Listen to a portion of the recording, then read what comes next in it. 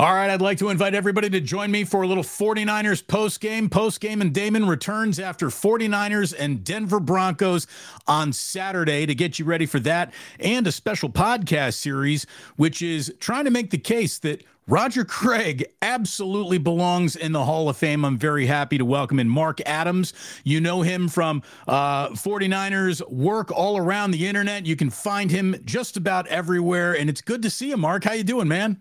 Hey, Damon, thanks for having me. Great to see you. Yeah, it's good to have you. And I'll tell you, you are on a subject that, to me, it's amazing that it remains a subject. I think Roger Craig is a Hall of Famer. I know you just did a 4-part podcast series, which is available now. It's been a passion project of yours. Tell me a little bit about it and where people can go and download it and start listening to it this weekend. Well, you can go onto YouTube at 49ers Camelot. Or you can listen wherever you get your podcasts, wherever you listen to your audio versions of podcasts, you can find it there. I'm at 49ers Camelot on Twitter, and so you can go there. You can find links to it. So really, you can find it anywhere. This podcast involves a lot of people, and it's not actually finished. We released the podcast, sent it to the Hall of Fame voters, but right now, as we speak, there are several people behind the scenes, including some people at Eddie DeBartolo's office. Matt Mayoko is doing some work. Joe Montana, Ronnie Lott. There are a lot of people doing behind the scenes work, reaching out to voters, reaching out to players who played against Roger Craig to get video of them endorsing Roger for the Hall of Fame. So we feel like we have made and are in the process of making a really good case, and that he has a good chance on Tuesday to get the number of votes that he needs. In your mind, what's been the roadblock to this point? Why isn't he already in Canton? Well, we've talked in the podcast series, Larry Krueger talks about how he hasn't had Bill Walsh to advocate for him, the fumble from the NFC Championship game against the Giants, that people still hold that against him, and then the fact that he had to play in the shadow of Jerry Rice, the statistical hog that he was, and that's going to hurt anybody's stats. But when I talked to the Hall, we did a session where there was just media, and 3 of those media members are Hall of Fame voters. And so when I asked them, they seem to echo the same thing, that there's been so much time that has passed, and there are newer voters coming in that some of them just don't really know who he is. And so they've had to look at numbers alone. And if you just look at rushing numbers, then, and that's all you look at, then you might be underwhelmed. But Roger Craig did that receiving thing as well, like what we see Christian McCaffrey do today. Roger Craig did it before anybody. And not only that, but the impact that he made on those championship teams can't be overlooked. That's huge. You can't tell the NFL story without including Roger Craig. And so with these younger voters, they just don't know that story. And so when Larry Krueger and I first started talking about this project, when I was just writing a story based on this for 49ers Web Zone, he said, look, you've got to get this story out, and you've got to get some traction. You've got to get Joe and Steve and Ronnie and Jerry to be on board with this. That's how you're going to get a lot of attention, because that's what Roger needs. He needs to be put out in front of voters again. And those Hall of Fame voters that I talked to kind of echoed the same thing. They said people have kind of forgotten about him. And so we need a project like this that's going to remind them of the impact he made. I think that you can't tell the story about the development, obviously, of the Niners dynasty, but beyond that, and what I think should be the tiebreaker for Roger Craig, Marc, is simply this. You can't talk about the evolutionary growth chart of what a running back was and what a running back is today without Roger Craig being somewhere in that evolutionary step. He is a part of the game's development. And to me, more than anything else, that should be the tiebreaker for anyone who is looking at his numbers and don't understand the context of the team and the time, which have changed radically from what we see now. Right. Yeah. Steve Young said that if you look at today's NFL running back, the days of the I back are being phased out. You have Derrick Henry and a few of them that are kind of on their way out. And once this transition takes place, we're going to be looking at backs that are only the McCaffrey types. But that started with Roger Craig. And what Steve said is that the NFL and the Hall of Fame need to pay that off and get him in, because he truly changed the way that teams employ running backs.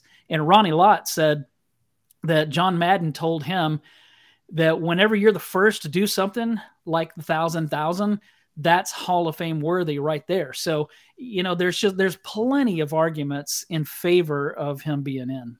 It's interesting that we have just spent an entire summer watching people debate through salaries and contract extensions what the real value of a running back is. Yet at the same time, everybody maintains that a quarterback's best friend is a really good running back. And they don't go to tight end. They don't go to wide receiver. The running back still is in charge of that cliche. We live, Mark, in an age of contrarians. Whatever argument you want to make as a yes, there's someone who wants to make the no. Yep. I know that you spoke with an incredibly, let's just call it, pro 49er group of people, but in all of your conversations, borderline Hall of Famers we love that debate. We love to say, no, they got it right. He's not a Hall of Fame, and I'll tell you why. Have you found a singular good argument against Roger Craig being in the Hall of Fame?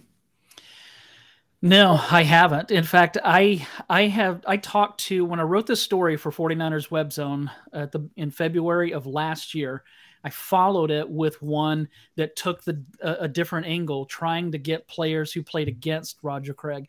And so we were able to get a statement from Harry Carson. I was able to get Mike Singletary on the phone, and Singletary told me, Walter Payton, Roger Craig.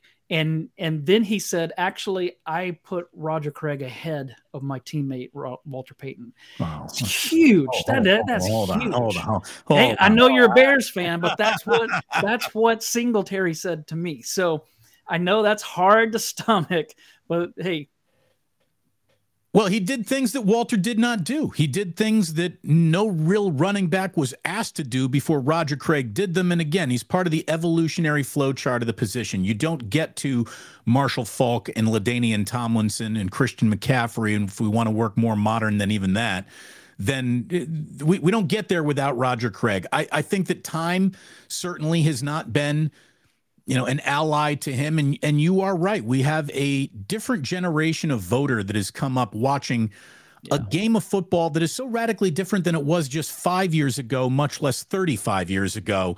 I can see why some of Roger Craig's argument has been lost in the sauce, and I'm really happy that you're putting this out there, and there are people stumping for him. It takes a campaign to get into the Hall of Fame these days. Yeah. There are some unworthy campaigns that probably are going to go through before this very worthy campaign to get Roger Craig in there actually goes through. Again, you are all over covering this team, not just memories, not just Roger Craig. And there was a bad showing. I mean, even the most card-carrying homegrown 49er fan couldn't have come out of Las Vegas feeling great about that. One of my other arguments is it's the preseason, so take a breath and calm down. Yeah. But as we approach kickoff of game number 2 in the preseason, the Denver Broncos are here for a Saturday night 5:30 kick. Where are your eyes going to be in terms of what you want to see happen in this game? Well, obviously, you have to start with quarterback. We still don't know if Brock Purdy is going to play. We thought no, and then yesterday, Kyle Shanahan said maybe. So if he does, it's not going to be long, and hopefully it's just enough to get his feet wet, get out. I want to see a lot of Trey Lance. And maybe Sam Darnold starts and Trey Lance comes in the second half, which is flipped from the week before. But I think that they need to see a lot of Trey. They need to see what they have. They need to see how he's going to respond to last week when he didn't look as good as we wanted. But the thing is, we have to remember, A, it was just a preseason game. B, his second string offensive line that was blocking for him didn't do that very well. And he himself was coming off of an injury. So if anybody's going to be rusty, he's going to be as well. So that's the first thing that I'm looking for. The second thing is I want to see what Isaiah Oliver does. He went into Sunday the leader in the clubhouse to be the nickel corner. And I remember when the game started and I saw that he was out there and the rest of the starting defense wasn't, I thought, why is Isaiah Oliver out there? But he's new, so maybe they wanted to get a look at him. And then we saw him get picked on by a rookie quarterback starting his very first NFL game. And so then I started thinking, okay, maybe they're not sold on him. And then we heard this week that there is, in fact, a competition. So I want to see how he responds. I want to see what the 49ers do with that nickel position. Are they going to move Deommodore Lenoir inside? Is it going to be Samuel Womack, somebody else like that? But those are probably, if I had to pick something on each side of the ball, those would be the two things that I want to see. I like Jair Brown. I thought he pretty much represented himself well on a day where not a lot of 49ers could really make that argument. So I'd like to see a second good game out of him. And then maybe he has reached that position where he doesn't play a lot in that third preseason game because he is very much going to be in the mix for big plans this year. Mm-hmm. What percentage, Mark, do you think there is Kyle goes into this year carrying 3 quarterbacks on the roster? I think he has to. I just don't see, they can do the thing where they have a player that doesn't suit up. But I mean, the NFL changed this rule this year with the quarterback situation. So I'm not saying that he'll have 3 quarterbacks suited up on game day, but he has to have all 3 on the roster. I just don't think that you want to. I mean, you can have some players down and protect them, but I don't know that. I just don't think that's something that they're going to do. I'm not in the camp of those that believe that Trey Lance is going to be traded. It could end up being proved wrong, but I just don't think that. However, I do find it strange that Sam Darnold, who has been a starting quarterback his entire young career, is signed on, what was it, the first day of free agency? To me, it just seems like he would want to sign somewhere where he thought that he had a chance to be the starter or at a minimum the backup. I just can't see that he wanted to come in and compete for a QB2 role. And then you have the fourth stringer, who he's been the backup to Joe Burrow in Cincinnati. And so what he agreed to come in, the kid out of Arkansas, that he's going to just, hey, I'm fine being a number 4. I don't think so. So it's like, what's being told to these guys that made them come on board? That's curious to me. When will you become nervous about Nick Bosa's absence? Probably in about a week. I'm not worried about him from a performance standpoint. I'm not worried about him. Hey, can they get this done? He's going to be with the 49ers. I am confident of that.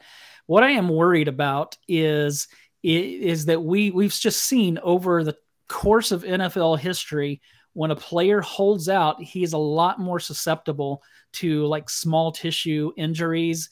And the last thing the 49ers need is to have games without Nick Bosa. He's just too valuable. They don't win a Super Bowl without him. And so I don't care what happens at quarterback. If there's no Nick Bosa, there's no Lombardi. And so I'm not there yet, but in another week, I may start getting a little nervous. Marc Adams covers the 49ers very, very well for 49ers Web Zone. You can follow him, of course, on Twitter.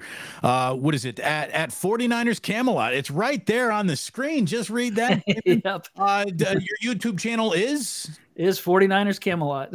There you go. You click subscribe. You get on Mark. It's nice to have a reasoned, actual person who knows what they're doing talking about this team. Thank you very much for joining me today, and I wish you the best of luck with the podcast series. I'm going to download it and give it a listen. I can't wait to hear what everyone has to say about a player, Roger Craig, who, again, you can't tell the story of the 49ers without him. And if you're important enough to be in the ultimate definitive 49ers story, almost to a man, that shows that you are worthy of Hall of Fame inclusion. I mean, right. If we sat around to talk about the story of this team, everyone we talk about is in the Hall of Fame. It feels like there's one missing, and hopefully you have created a part of the missing puzzle piece that'll allow everyone in the Hall of Fame to finally put Roger Craig in Canton. Marc, thanks very much, and let's chop it up again soon. Let's talk some more 49ers real soon. Yeah, let's do it. It was fun.